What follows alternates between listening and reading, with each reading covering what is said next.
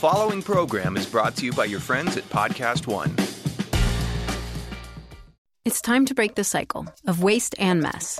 Time to stop accepting that the way things have been done are the way they should be done. Control-Alt-Delete everything you thought you knew about how to period. We're flipping the script, we're throwing out the book, we're challenging the period status quo. The Diva Cup is eco-friendly, reusable, and offers up to 12 hours leak-free protection. So what are you waiting for? Join the inner revolution with the Diva Cup. The Diva Cup is used for menstrual flow only. Always read and follow the user guide. The following program is a Forbes and Podcast One production.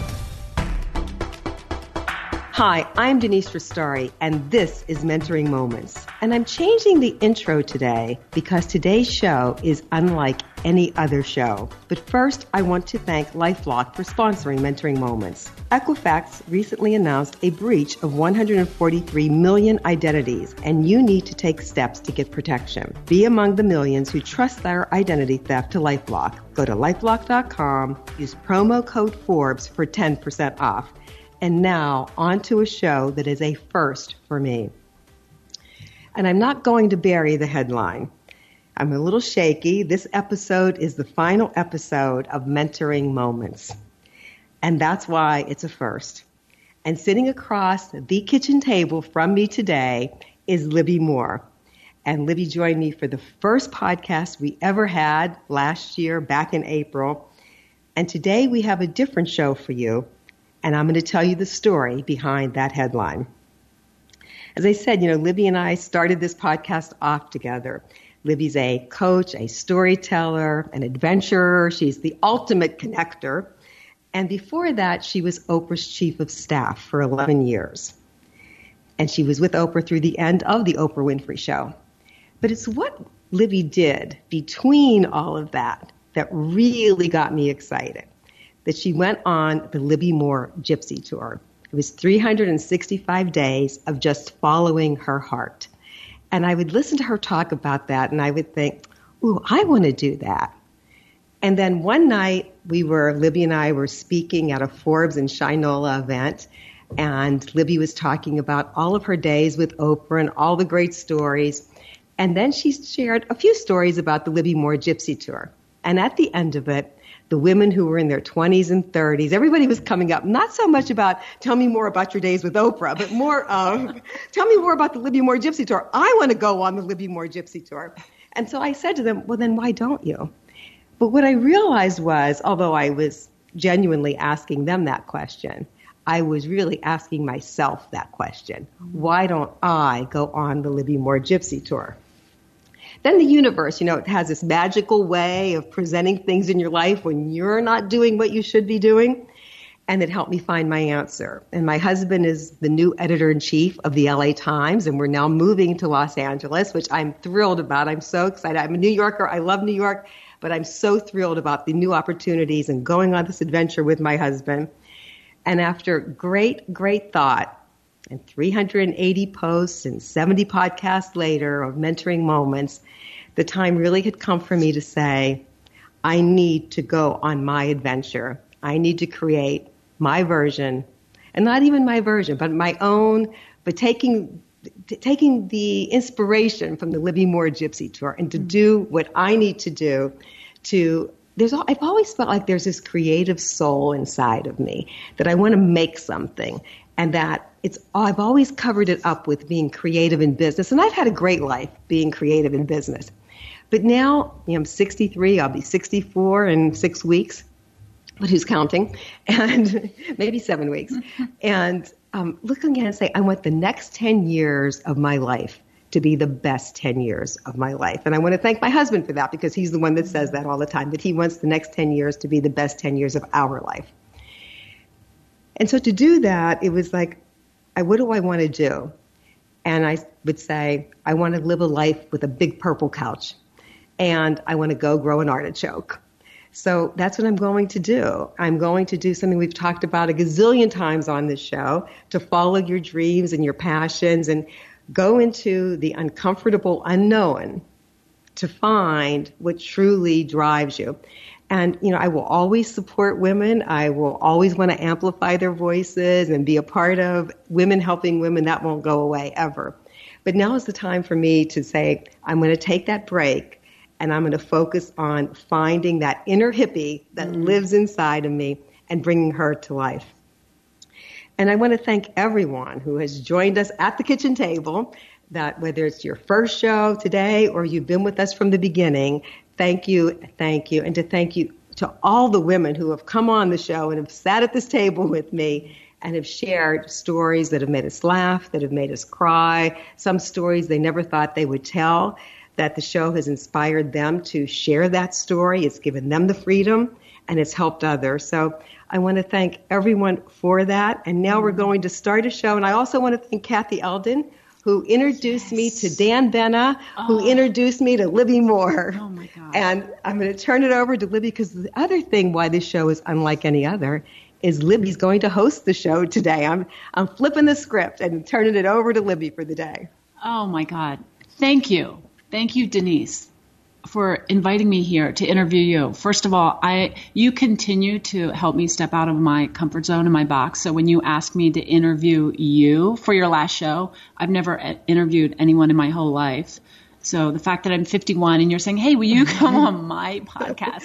I love it that we're doing it. Right? The first podcast I did, I never even listened to a podcast. Really? Yeah, so when Forbes said, do you want to do this podcast? I'm like, sure. And I'm like, I figured it couldn't be. It's like a radio show. Right. I was kind of knew what a podcast was, Yeah, but I was like, I've never even listened to them. Oh, my God. I love that. So thank you for having me on this show in particular, the first one and this one, and trusting that I can do it. And this is my first time interviewing anyway. So we're going to go with the flow. And we did a little meditation ahead of time. So we're in the zone, and whatever's meant to come out will come out.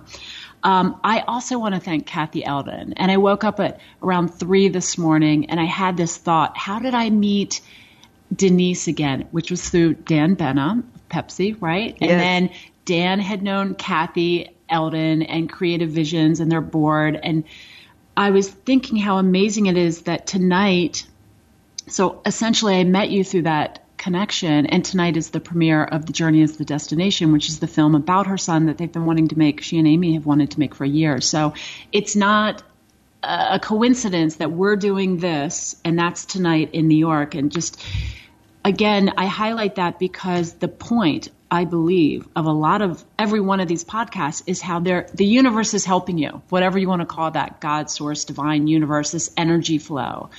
And when you hear these women's stories that have sat at this kitchen table, when we think things are falling apart, or, oh no, the divorce, or you get fired, or, whatever the situation is, you realize it's really life force bringing you in a direction where you're most needed, that you're going to be so happy. So thank you. Thank you. And for everyone to know, Libby and I sat here earlier and we meditated a little, and then I cried. Yeah. So this is not an easy day for me. Yeah. I'm trying to keep it together. And as we were doing the intro, I was really trying to keep it together. But it's a very touching day for me. I'm going to take a deep breath. Because I'm so grateful to everyone. Yeah. And let the tears flow, because that's a part of what this whole... there is a part of Kleenex here. That is a part of this whole You'll thing. Be sorry you asked for that. No, I will not be sorry, and neither will anyone listening, because it's about being vulnerable. Right. That's been a big point of these podcasts, is we hear these successful women, we see them on panels, we go to the women's conferences, we read about them in the news and media, and we think, oh, wow, they're perfect. And the reality is nobody's perfect. Even these companies where we think it's perfect, there's no such thing as perfect. And so I love how you've opened up all these women, and you've created this space for women to be open, honest, and vulnerable, and truly share the whole story so that other people can hear their story and learn from it and say, oh, if they can do it, I can do it too. Right. And we've got 70 up. This is number 71. Wow. And so everyone can go back and listen to all these. Yes. They are evergreen. They are just timeless, all these stories. Truly. It's an incredible library. And I want to kick it off by asking you, out of all these interviews that you've done, 70 interviews, what would you say, whatever organically pops up in your head, no editing, what are the top 3 lessons you've learned that have resonated the most with you personally out of all these interviews? Yeah, the number one is and I know it sounds so cliche, but it's to really follow your dreams. And, I think we tell that to young people a lot, but we also have to put in the part, but you have to pay the rent as well. But I think one of the messages, and so I'm going to go beyond that and say it's that figure out who you are. And Mandy Gonzalez, when she was on the show, so Mandy is a star in Hamilton.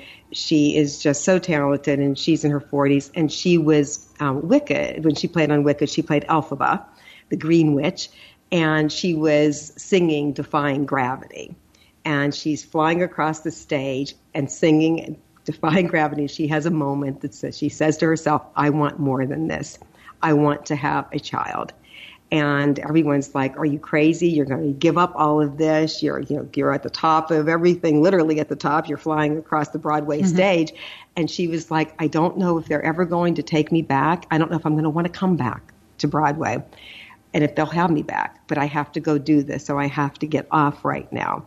And I think that is courageous, right? To be able to really have that deep down moment of saying, this is what I want. And if I have to give that up to get this, then I will. And hopefully I won't have to give that up. But also to be honest enough to say, I don't know if I want to come back to it. The second one is that nothing in life is sudden. And as you know, we've been on stage again together. And I was talking about Suddenly Denise. And nothing in my life has been sudden, although how often do I say, and then suddenly this happened. And then suddenly my husband's the new editor-in-chief of the LA Times, and suddenly I'm going to LA.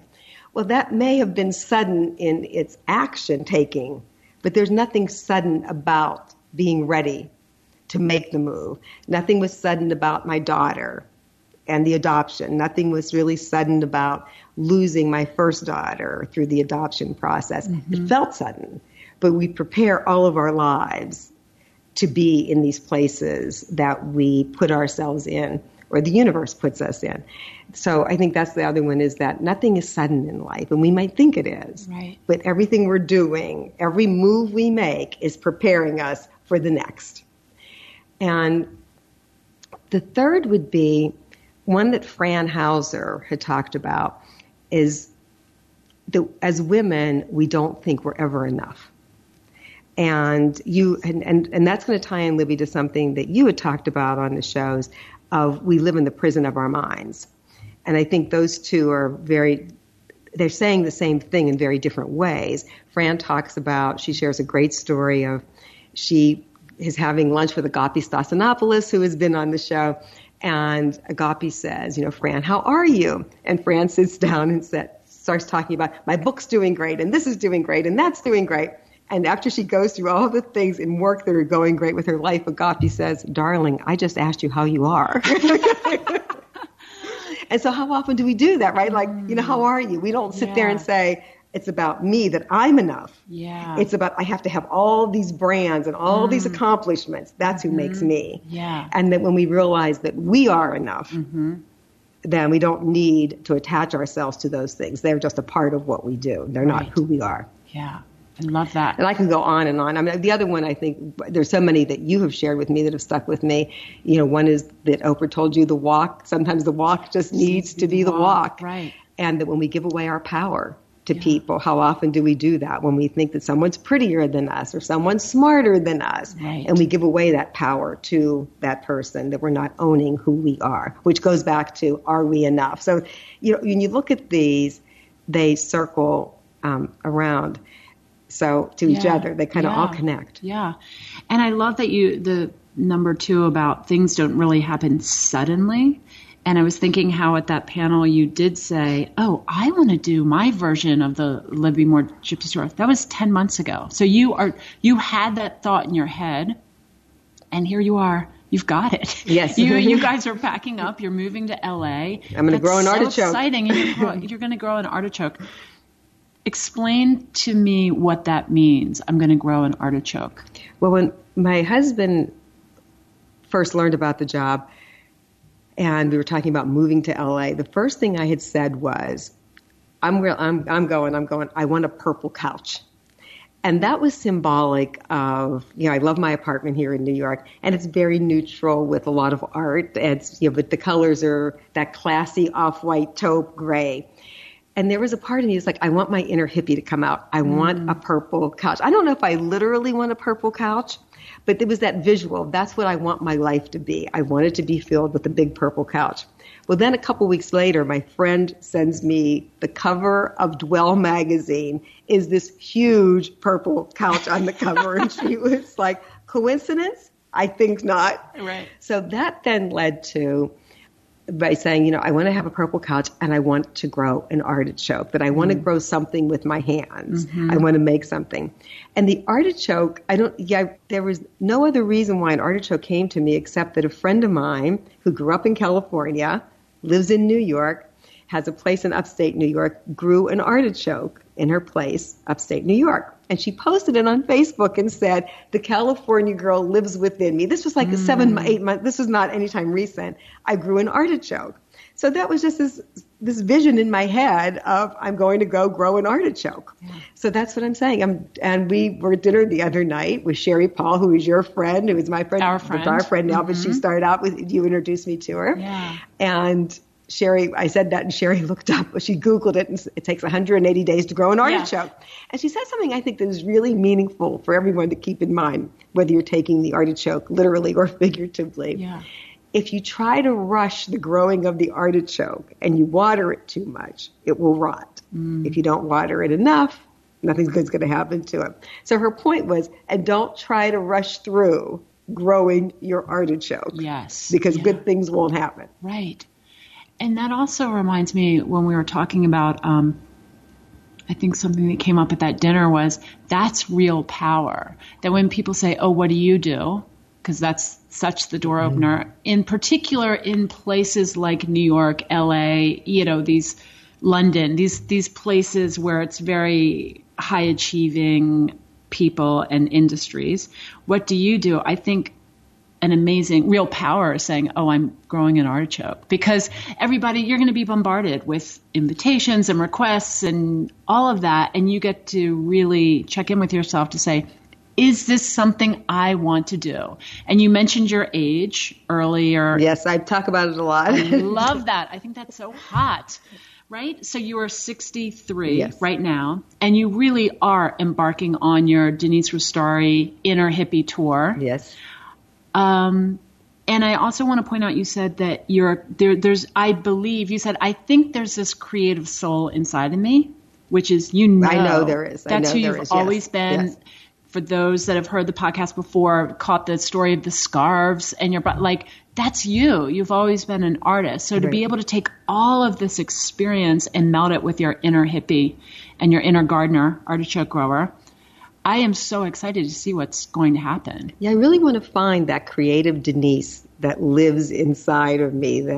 And here's the other part. I think there are two things. I want to go back to the artichoke because, it's leaving USA Today and then becoming an entrepreneur. I left a brand. I really was Denise at USA Today. I didn't have a last name. May I interrupt you? Mm-hmm. How old were you when you left USA Today? I was maybe 45. And you were a single mom at that point? Yes. I want to highlight that because people that think you had it all easy breezy. Oh, no. That was quite a leap. Yes, okay. I was a single mom without child support, without any of those things. Yeah. And I did take that leap that I questioned many times afterwards, but only. Do you now? No. Fantastic. No. But it was going through the rough times of being an entrepreneur because financially, and I tell the story a lot, financially my startup was not successful. Mm-hmm. But I had to get over that and realize that success is much bigger than finances because that startup led me to where I am today. And if you look at all of the, I've interviewed between the post, the podcast, and my book, I've interviewed over 500 women in the past 7 years. And so it's led me to be able to meet some fabulous women, to hear stories from a lot of fabulous women that I would have never, maybe I would have, but I don't know how else but that was the road I was on that took me here. So I'm very grateful for that. But it was hard because I was no longer Denise. I had no brand to attach to. And then I went and started to work as a consultant with Forbes. So as a contributor, and then I did the Forbes Women's Summit, and then you had the Forbes brand to attach to, right? So, I don't write for Forbes. I'm a contributor for Forbes. I do this with Forbes. And then Podcast One came into the podcast. It's like Forbes and Podcast One. And now I'm going back out on that. I don't have a brand to attach to. And I kept thinking, I have to name something what I'm doing. I have to give it a name. So when people say, what do you do? I can do something like, even with Girl Quake, I amplify the voices of women. I swear to you, so many people probably don't even understand what I'm saying, but it's like, oh, that sounds cool. Mm-hmm. Like they don't even ask you, what does that mean exactly? Yeah. It's like, that's cool. So I was like, I want one of those. Yeah. And then we were having dinner, and I said to you, right now I want to go grow an artichoke. And you were like, that's what you should tell people. If I were sitting across the table from you, and you said, I want to go grow an artichoke, you were like leaning in saying, I want to know more about that. Exactly. So I think that goes back to thinking that we're enough, right? Yes. And that I don't need the title. It's like, I'm going to grow an artichoke. And I told it to someone last night, and they were like, I want to do this. And I told it to a man who is in his late 60s, who is, I won't say who he is, has very high profile jobs. And I told this to him last week, and he said, you know what? I want to give myself permission to go grow an artichoke with you. I love that. And, not everybody wants to go grow an artichoke right now, so I'm not suggesting that's what you do. Right. But it was great that a guy who's very high powered didn't look at me and think, what the heck? Right. Like, how useless is that? Right. He was like, I want to go with you on that journey. And even by you saying that, even planting that seed with him, or Sherry and I at dinner the other night, it's like, wow, it makes you really stop in your tracks. For those that it does resonate with, it gives them permission to start thinking about, what do I want to do? Whether it's a gypsy tour or a hippie, find your inner hippie or grow an artichoke. That's what we're doing. And things are moving so quickly right now. People need to hear that. So I love that you're doing that. And I think it's, in the exploration of who you are. Because if you look at like your tour, that had its, well, you still kind of are on a tour. It became my life. Yes, right. So who knows where growing an artichoke is going to lead you. She says with a big smile. Yeah, exactly. It's been amazing. And of course, over the past almost 6 years now, there have been moments of holy fill in the blank. How am I going to do this or that, or financially make these ends meet? And when I look back, I always figured out a way. And that's the truth. At 63, you can look back and say, I have always, whether you meet someone or you're offered a job, it's always worked out for you. So I wanted to ask you, with all these women that you've interviewed, what would you say is the most common fear that you've heard? When you hear their highs and lows in their life journey, what is the most common fear? Oh, that's a good one, because I think we have there are so many fears that come up. Let me think about that for a second. What would be the first thing that popped into your head? Not being good enough. Yeah. Not being a perfectionist. Beating ourselves up. So it's not a fear. The fear is that I won't do good enough, that whatever I'm doing is not good enough, which is different than not being good enough. There's another piece to that. Say that again. I need to follow you here. It's that if I'm doing a presentation, it's not going to be good enough. Mm-hmm. If I'm a mother, I'm not good enough. Mm. Which is different than looking at yourself and saying I'm enough. There is another piece of that, of saying that constant, trying constantly to be the perfectionist, to have everything perfect, and that we have to do everything perfectly. And then that takes on to, I think, one of the biggest fears is afraid of taking any risks. Mm-hmm. Because you take a risk and you don't know what the outcome is. So it's the fear of change a lot of times as well. So they kind of all intersect. Yeah. Before Libby and I keep going, I want to give one last shout out to LifeLock. With the recent credit bureau breach, one of the common questions is, should I freeze my credit? Unfortunately, taking this step won't protect you against every identity fraud threat arising from this data breach. Hackers got access to Social Security numbers, birth dates, and an unspecified amount of driver's license numbers. They can use this type of personal information to commit crimes in your name and even steal from your 401k. So now is the time to get protection. Sign up for LifeLock today. They use proprietary technology to detect a wide range of identity threats and will alert you if your information is being used. If there's a problem, one of their agents will work to fix it. No one can prevent all identity theft or monitor all transactions at all businesses, but LifeLock can help you see more than if you're just monitoring your credit. Go to lifelock.com or call 1-800-LifeLock. Use promo code Forbes, that's Forbes, for 10% off your LifeLock membership. Visit lifelock.com and save 10% now. So for you at 63, I'm going to ask a super vulnerable question. Sure. If you want to answer it. What are your fears about making this leap of faith? The unknown, right? So as exciting as the unknown is, there's an anxiety to the unknown. Mm-hmm. And we were talking about this earlier. There are moments where I have that, oh my God. I mean, this morning, I've been out of sorts all morning because this is my last podcast. Yeah. And as much as that means that gives me the freedom to go discover Denise and to go grow my artichoke and figure out what else I want to do in life. And that doesn't mean that I haven't loved doing this. This has been a brilliant chapter in my life. And, you know, but to get to the next chapter, I can't do it all. And do it all to the fullest, not perfectly, but to the fullest that I want to do it. And I need to free myself, my body, my spirit, my mind. I just need to free myself to go into that next chapter of my life. But that creates anxiety. I don't know where we're going to be living. We haven't found a home yet. We're selling our apartment here in New York. All of these things are normal. But if you look at the things that cause stress in people, it's like what? Moving, new jobs. Yeah. And, you know, I'm 63. Mm-hmm. So it gives you more experience to be able to say it will be okay. But it's also, my life has become very comfortable. Right. You know, we have a great apartment. We live a great life, everything. We know where everything is. And now I'm going into a zone. And it's also something I never dreamed of. You know, coming to New York, I always wanted to live in New York. I always wanted to live in New York. I have never said I want to live in LA, ever.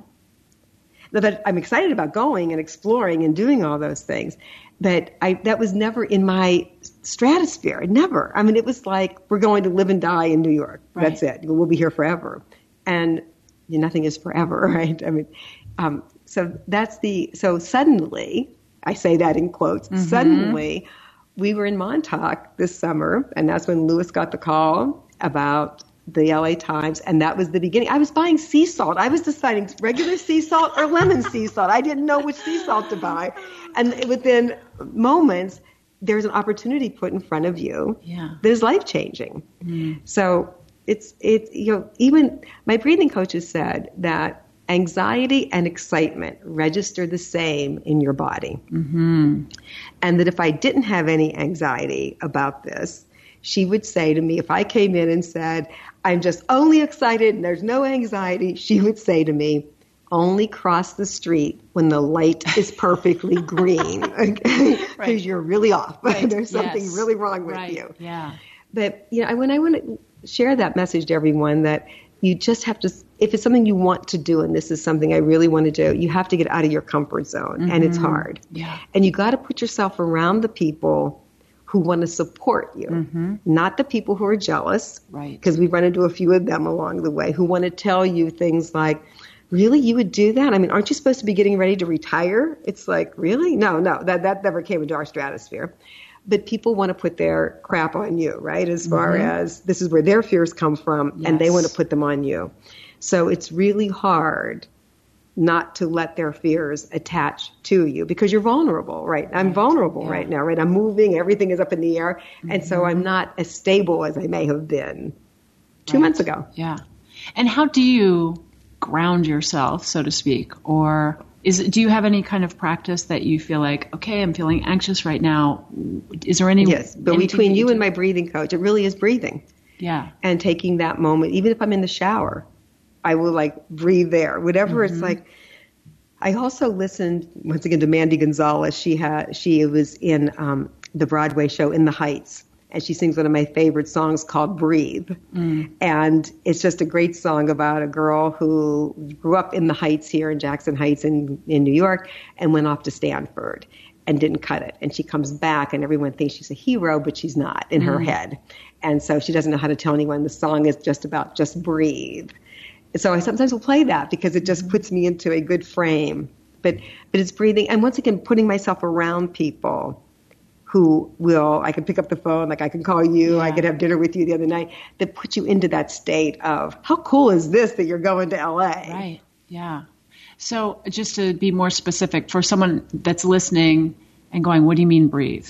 Can you give an example, or do you feel comfortable sharing that? Sure. Okay. So one of the things that you've taught me is that By the way, I have to stop you here. This is not like fishing for one of you. No, I know you're not. Because your breathing coach has right. Really no, my breathing coach has. But it started with you. Be clear about but that. I think that's why you're here on the last show. Is that because I think we have brought each other such valuable lessons, and a lot of it started with you. So the first podcast started with you.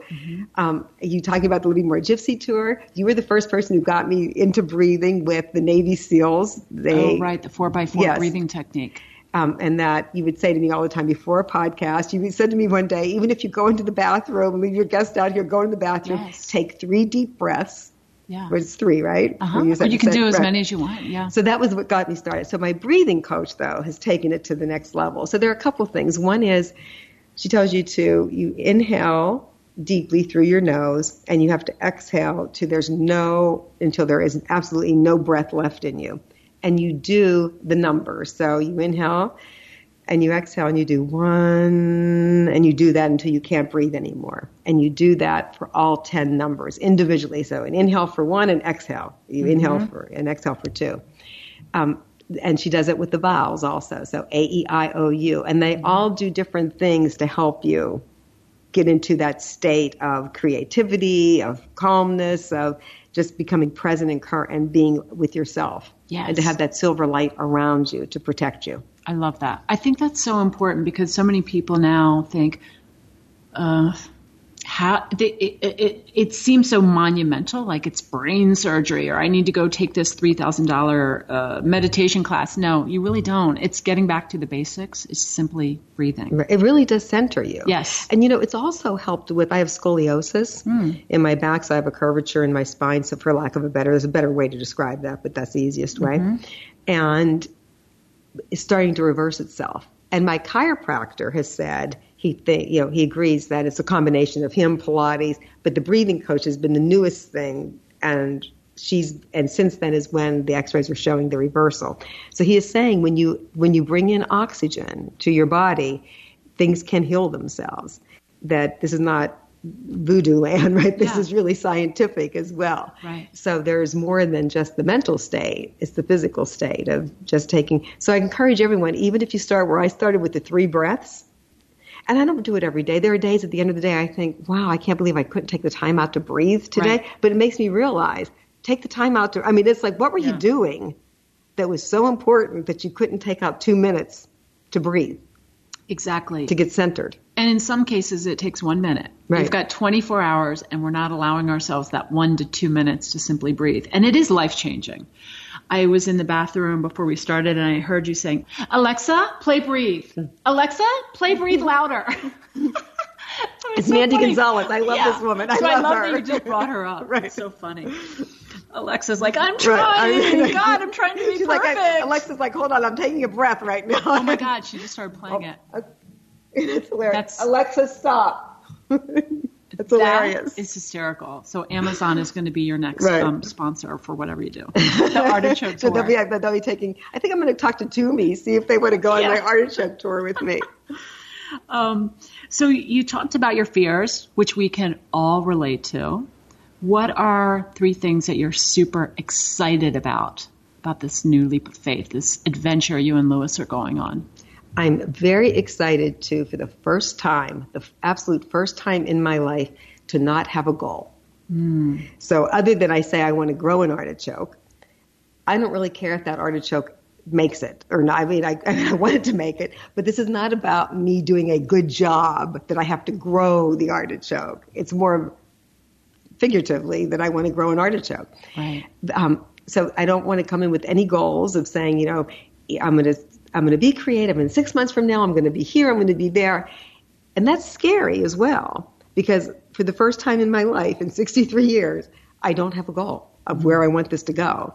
And I'm trusting the universe, I'm trusting my gut, I'm trusting whatever I see and learn that something will hit me, and it's a journey that I'm on. Can I make a comment about the no goal thing? I love that. And one thing that you and I talk about a lot is people will ask, if you were just to give us one line that you heard from Oprah, or one lesson that you learned that really sticks with you. There's many, but the one that I usually share is Oprah would say, the universe can dream a bigger dream for you than you can dream for yourself. And that's what you're doing. You've had all these incredible goals, and you've met them and surpassed them, and new ones come in. And now you're going, okay, universe, where do you want me to go? And that's exactly how I ended up getting that job with Oprah. Remember, because I wanted to write with Saturday Night Live. And Will you tell the story for people who haven't heard? Sure, I'll make it quick. Yes, because I love it. And everyone can go back to our first podcast and hear the longer version. Yeah, the very Cliff Note version is, I moved to New York because I wanted to write for Saturday Night Live. I got a job with Maury Povich as his assistant about a month after I got here. And then I started taking stand-up classes, stand-up comedy, sketch comedy, got into a little improv or sketch group. And then interviewed there at some point, thought I'm never going to get a job here, ended up working with Jan Wenner, the founder and publisher of Rolling Stone, as his second assistant in his executive office. And then was sending writing submissions to the Rosie O'Donnell show for 10 months. No one was replying. I was FedExing it 1 block away from Rolling Stone to I think she was on NBC. And finally, I just said this prayer, set this intention. Okay, universe, clearly you don't want me to have this job with Rosie, so whatever it is you want me to do, and I say that metaphorically, whatever it is I'm supposed to be doing, show me what it is. Every atom, cell, and molecule in my body, mind, soul, and spirit's open to it. And about 5 weeks later, the Oprah opportunity came in, and I got the job. And I thought, wow, my biggest dream was to be either a writer for Saturday Night Live or a writer for Rosie, which are big dreams.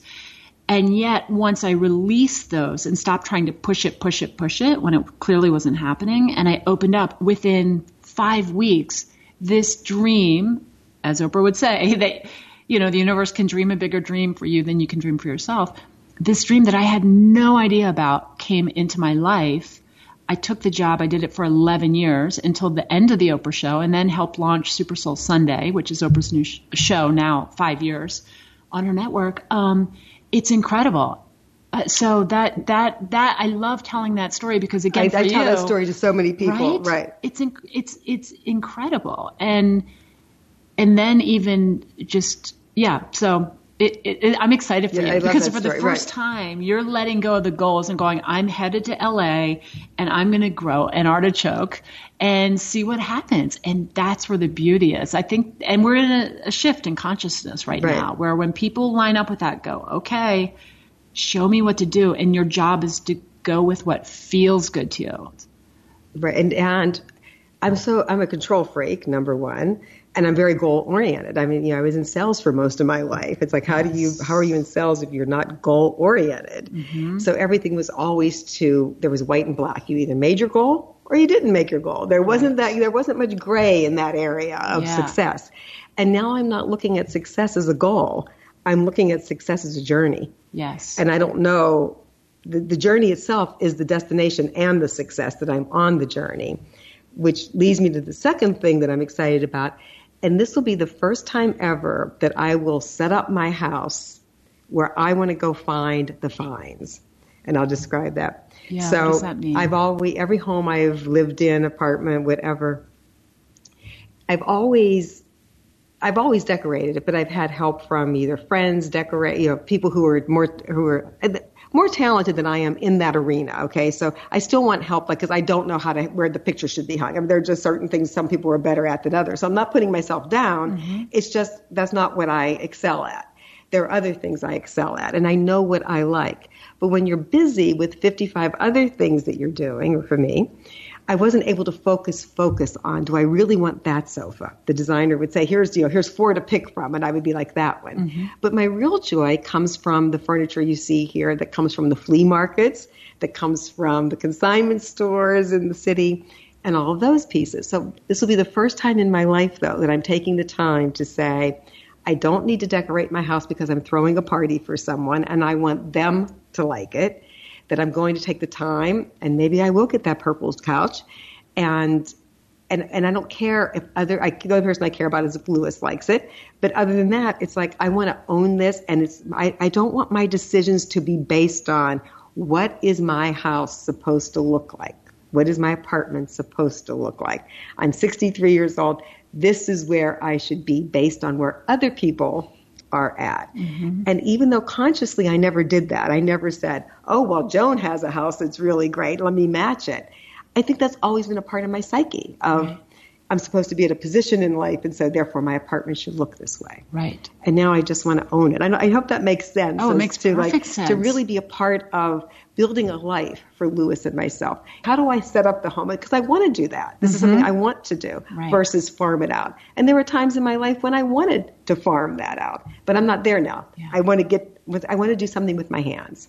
Yes, and that brings back your inner artist, that creative soul that you were born with, who you've always been. Yes. I love that. That was 2, That was 2. So the third thing that excites me is to be able to be in a place that I have no idea what it's going to bring. Like I said, I've always wanted to live in New York, but I knew kind of what. I was surprised at New York. And when I first got here, the subways confused the hell out of me. I would be calling Louis all the time saying, so West 4th Street, is that before or after spring? And I was constantly running to appointments. I was always late because I got off at the wrong subway stop. Now that I've mastered all of that and I can tell anybody how to get on any subway around here, I'm leaving. But and that's an interesting, so back to the third thing, is going into the unknown. And once again, that causes the anxiety. We just talked about that. But I am most excited about that. And finding things that I never even knew existed. Right. That I don't even know what I'm going. So I can't say I'm looking forward to finding this. I'm looking forward to finding what I don't even know I'm going to find. Yes.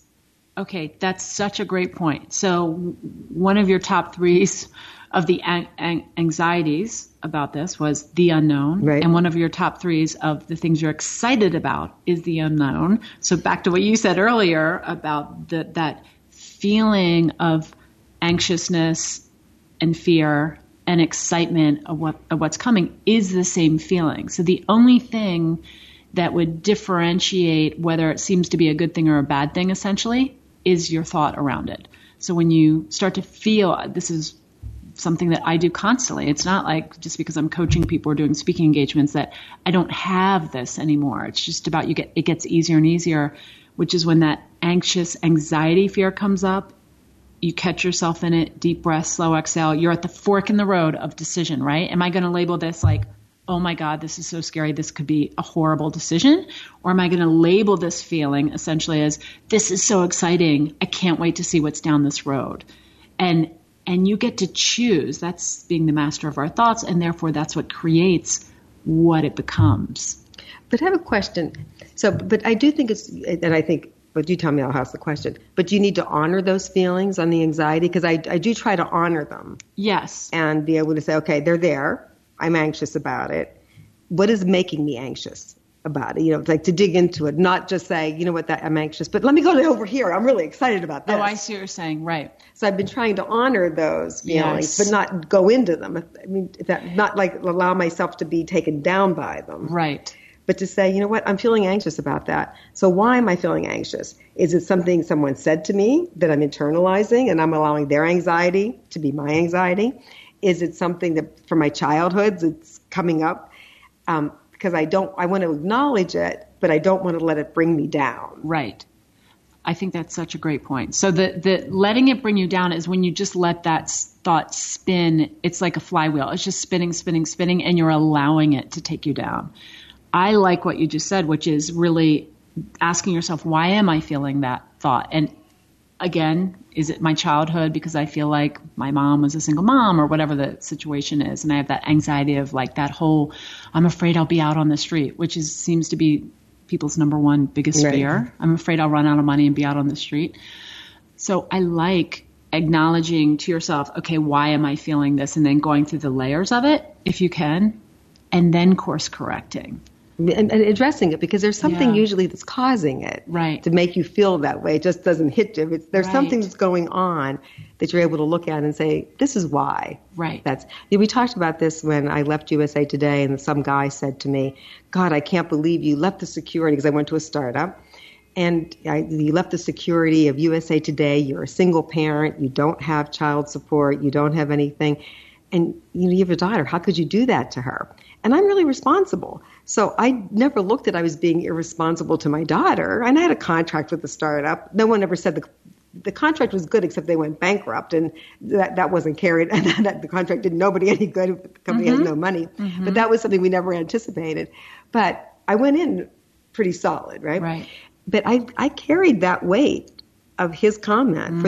Anytime something would go wrong, that voice would come back up and say, oh my God, why did you leave USA Today?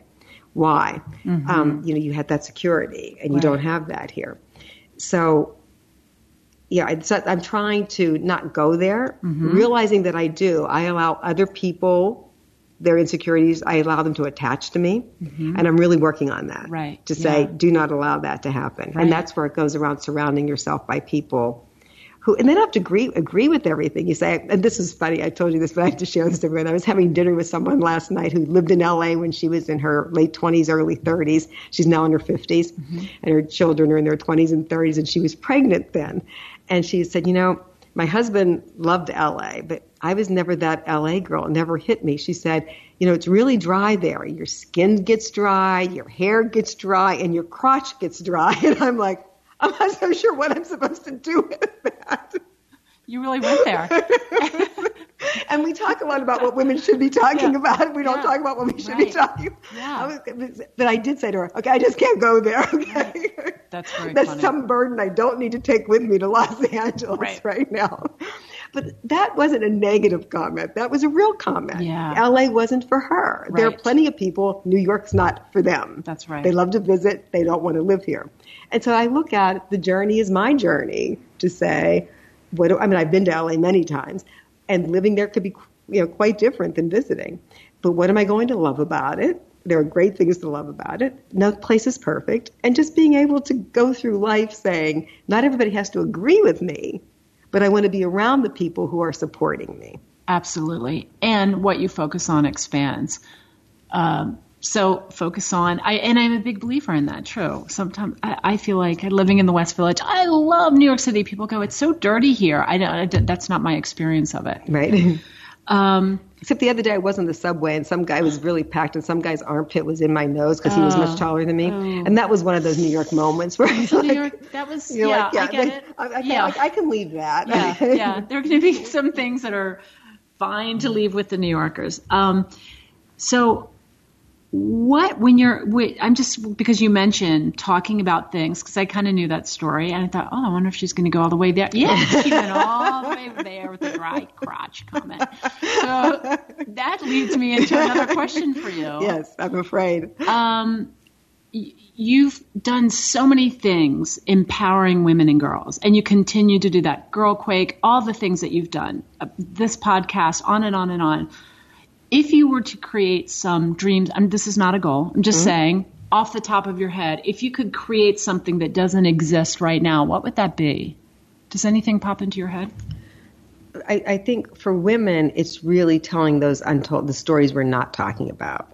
What do you mean by that? So there's really deep stories. I mean, just, we're clowning around about, in LA, I don't think all women in LA have crotches that are dry. But we were talking about this on the show with Catherine Zaleski, who had miscarriages, and she's never talked about it. And she carried this burden of, at that point, I think she had 4 miscarriages. And it wasn't until she started to talk about it that, number one, she was able to get that support, but then she was able to help others. And so I don't think we're having those deep enough conversations. I think we've had a lot of deep conversations here on the podcast. Joy Gordon with Dress for Success. When talked about what she was done with and got really choked up, both of us, because she said she's done with worrying about cancer. She had breast cancer. She went in for her first 6-month checkup, and it was fine. She didn't even think twice of going leading up to it. The second 6-month checkup, she had herself in such a panic. She was sure she was going to die, kind of like, this is it. They're going to give me the sentence of this is not going to work. And she said, I'm just tired of worrying about cancer.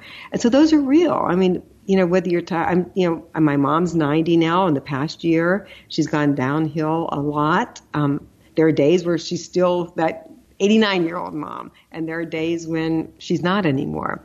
And those, all of those burdens that we're carrying, then those are hearts and the good things in life that we're not sharing as well. So, I think it's being able to even go deeper. And I think, life is, sometimes you're able to go from this level to an ultimate level, and sometimes you got to go in the steps to get to that next level. And I look at, we're approaching that level of, let's just talk about what we're not talking about. Right. That, where we can really help each other. I love that, because I love the women's conferences and the panel discussions and all that. Something that we were talking about the other night at dinner is exactly that. There's a chunk of super important information that we just kind of dance around and don't normally talk about. I do think this podcast has brought it out for sure, because people feel so comfortable talking with you and bringing out those vulnerabilities, and that helps so many people. And I'd love to see it go to that next level, to, of talking more about it. In the next level, meaning how do we talk? The one thing I want to continue on from this podcast is that we really do continue to share those stories and dig deep. You don't have to share them on a mic if you don't want to, if it's really personal, but share it with your friends. Right. Don't keep things inside, and share it even beyond that close friend network. Bring it outside of that, so that women can understand, and men. It's for all human beings, so that we can all understand that we're not alone. And I think the Harvey Weinstein stuff that's come, recently, and you see how many women are speaking out. They've become brave, and I applaud them. And we just need more women being brave. Yes, and I'm so happy you brought that up. It is time. We've been saying that for a while now. The hashtag #MeToo. My God, keep going. We all are so proud of those women. And that's just one industry. I mean, that's the beginning. That should be, I just pictured this wave in a stadium when you're at a sports event and everyone stands up. It needs to be continued through the music industry, the financial industry, the entertainment industry. Everybody needs to stand up and support those women. Yes, for sure. Love that. Sure. It is time. And I was talking to some young women in Pilates the other day, and I was asking them about what they thought. And I said, one woman said she was never harassed or something. And that's great for her that she was never. The other woman said, oh, sure. And they're in their 20s and 30s. And she said, sure, I have. And I said, so here's the question. Would you be more willing to speak up now because you're seeing that you can speak up and that action is being taken not against you, but against the person who has done the wrong? You haven't done anything wrong. And what's really made me pause, it just broke my heart, was she had said, I don't know. And that's when I was like, okay, we have to talk. Because you need to change that I don't know. Right. And you need to figure out why you're saying that. And we need to get rid of that, because you do need to speak up. And if these women who have spoken up aren't showing you that we do need to, there's something deep inside of you that we need to help. Right. Because you never want to be in a situation where you think you can't speak up. Right. So that was very disheartening for me to not hear that. It wasn't like, Rob, yeah, I'll speak up. It was like, I don't know. And she was being honest, and I appreciate her honesty. Yes, right. But there's a long way to go is what I'm getting to. There's a long way to go. And I want to say on this line too, what popped into my head is you have created such a safe place for women, and all that you've been doing with women and girls and empowerment. And you've been East Coast centric. I know Maria Shriver, a friend, you guys recently connected. I love this idea. I'm going to thank you. Don't say yes. that. This whole women connecting women. Oh, that's what true. I want to say. That's true. Okay. It's women connecting, and you didn't blink when you had said Maria Shriver and I are friends, and I'm going to connect you with her. Yes, right. Through Oprah, met Maria, and what she's doing for women and girls throughout the world. I love East Coast and West Coast coming together to create that positive ripple effect globally. So that's what I see happening. I don't know what you guys are going to do, but I see it happening. And it's huge and it's global. I can't articulate what that is, but what you just were speaking of, what she's been doing, these coming together with all of your contacts and connecting women, as we both do, continue supporting and connecting women. Yeah, I see there's something great in my future. I don't know. Not like I see it, but I feel it. Yeah, that there's something great in my future, but I can't get there until I take a break. Yes. To free myself. Right. To be able to find it or have it find me. Right. And it kind of goes back in a way to before I had met Lewis, and I was dating this guy who, I went from guys who were. I was divorced. I went from guys who were good looking or rich or whatever. And I was like, okay, I'm going to get more serious now. Just because I can flick quarters off of his abs and I'm in my 40s and that's kind of fun. There's got to be more to life. I never introduced Allie, my daughter, to any of these guys. Okay? Never. That's funny. And then, so I was dating this guy who was really, really smart, but we had no chemistry. So I could talk to him on the phone for hours because mentally he was stimulating, but there just was no chemistry physically at all. And I was like, you know what? Maybe I'm just done with, not in a bitter way. I just don't want to date right now. I'm starting my business. I have a daughter. I've been divorced for only a couple of years, and maybe I just need to calm down some, and I don't have the energy. And I told that to my hairdresser, and he said, well, you're never going to find Mr. Right if you're hanging out with Mr. Wrong. And I was like, yeah, whatever. I've heard that. He was like, no, I'm going to explain this to you. And he said, it's because if you're hanging out with Mr. Wrong, you're in a different stratosphere in the universe. And Mr. Right is out there, but he's not coming down to you. And the universe is not going to send him. He's not coming. And that's never going to happen. And I swear this is similar to your story with Oprah, once you open yourself up. Yeah. But this one was within 2 days. Lewis entered my life. Wow. And I think it was because I really was taking that in about, I want to get into the universe. I want to be in the right universe. I don't want to be in this wrong universe anymore. So how old were you when you met Lewis? I was 47. 47. I love that. And again, that speaks to the whole, me too, and the different partners I've had in meeting my love at 50. So, which I'm so excited for you. Yes. I know. So I love your face, how it changes when you talk. Yes. So I just feel that all the people listening from the 20-year-olds on up, life just keeps getting better the more you open up, get out of the box. And so I want to say, what you've led such an incredible life.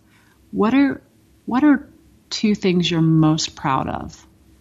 The first thing that comes to my mind is my daughter. Yeah, Allie. Yes, I'm proud of how the universe brought us together. And I say I'm proud of that because I think I intentionally had something to do with making that happen. So I'm proud that I'm proud of, and I'm just so proud of Allie that she's going through those growing stages of figuring out she's 24, right? So she doesn't have all the answers in the world. None of us do ever, but she's 24.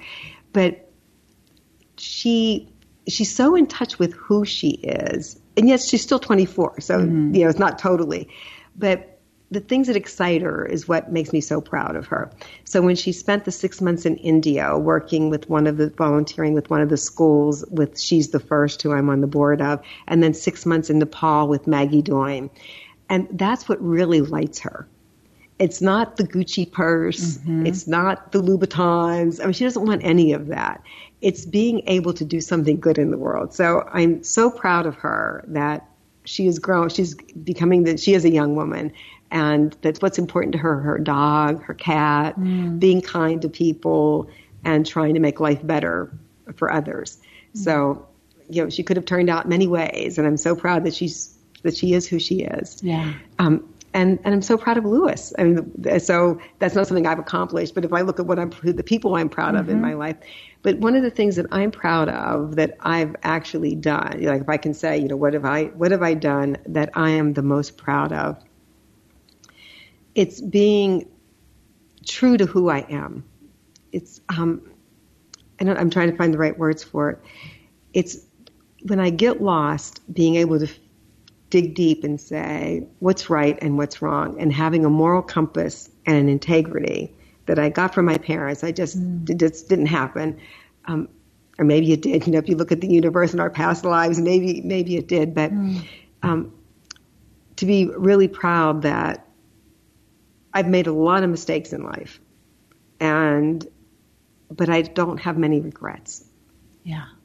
Because the mistakes were made with the right intent. Right. There are people that I've hurt, never intentionally. There are people who were upset with me, and I've always tried to make amends because it was never done with intent. It was done with misunderstanding. The hurt was caused from a misunderstanding, right? From someone not realizing where you were at the time, mentally or physically or emotionally, and it was never about hurting them.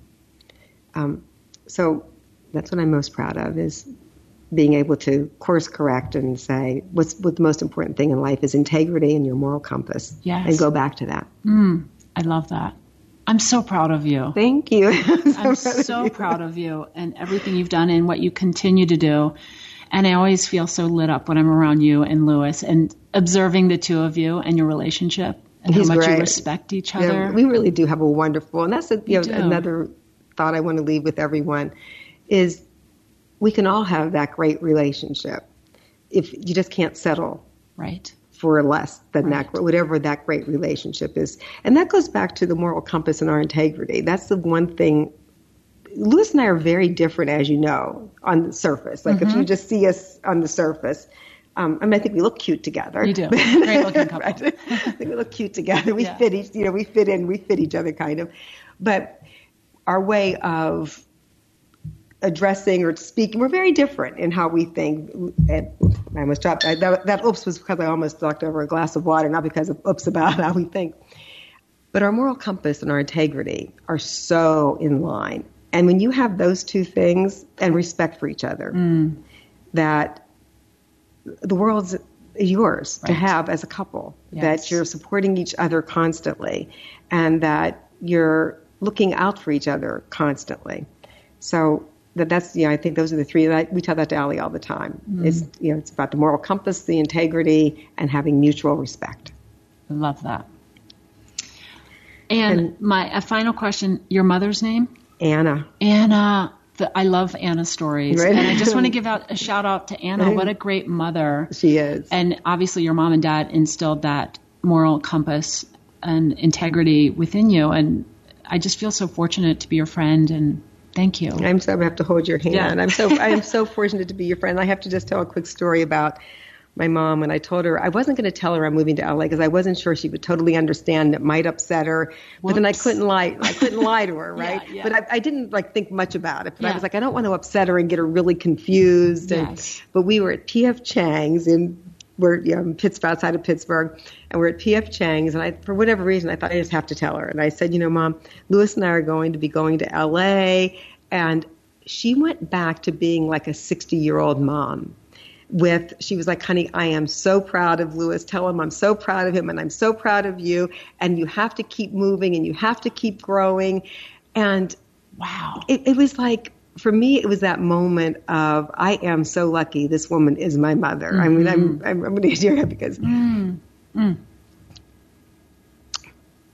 she's, as moments go, and there are moments where she's not totally coherent these days, and sometimes she doesn't remember the day, and she calls me and she's really confused. And other days, she knows exactly what time it is and what's going on. It just kind of goes in and out. To be able, when she heard something about me, to go back into that. It wasn't about her. It wasn't, oh my God, you're going to be further away from me. Are you going to fall in the ocean? Right. What about those earthquakes? Right. It was just all about, you have to keep growing, honey. You have to keep growing. And so that's the message I want to leave with everyone today. Just keep going. And I'm not saying goodbye. I'm saying I'm signing off from the podcast from now. I will show up somewhere in your lives. Yes. I'm not gone. But until then, everyone, keep sharing your stories because your stories matter. Thank you. Thank you. As excited as I am to live my inner hippie, to grow an artichoke and find my purple couch, doing this final Mentoring Moments podcast has been very emotional. With all my heart, I want to thank you all for making this chapter of my life a real life changer. Thank you for joining me at my kitchen table and for letting me into your life. And I want to thank all of the women who sat at this table with me, including all of the millennials who did the takeaways. Everyone was here to share their stories with one mission, to help other women. And a special thanks to Forbes, with a very big thanks to Christina and Lily and to Podcast One, especially my producer Steve, who I think has learned more about women than he could have ever imagined or asked for. So today, I'm suddenly beginning this adventure to live my inner hippie, grow my artichoke, and go find that purple couch, knowing that although it seems sudden, it's something I've been preparing for all my life. Because nothing in life is sudden. I hope you'll follow me on Twitter and Instagram and join me on my adventure. And more importantly, that you'll keep creating your own fabulous stories and keep sharing them. Because your stories matter.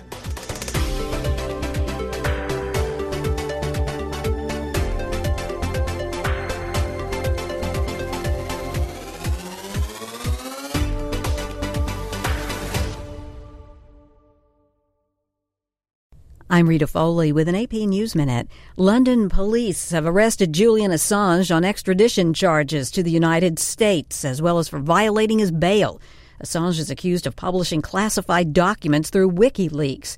In 2010, he told Sky News he was worried about what the U.S. might do to him. The United States recently has shown that its institutions seem to be failing. They are failing to follow the rule of law. And with dealing with a superpower that does not appear to be following the rule of law is a serious business. He also said in 2010 the U.S. officials had threatened him and those associated with him. There has been many calls by senior political figures in the United States, including elected ones in the Senate, for my execution, the kidnapping of my staff. Edward Snowden, the former security contractor who leaked classified information about U.S. surveillance programs, says the arrest of Assange is a blow to media freedom. I'm Rita Foley.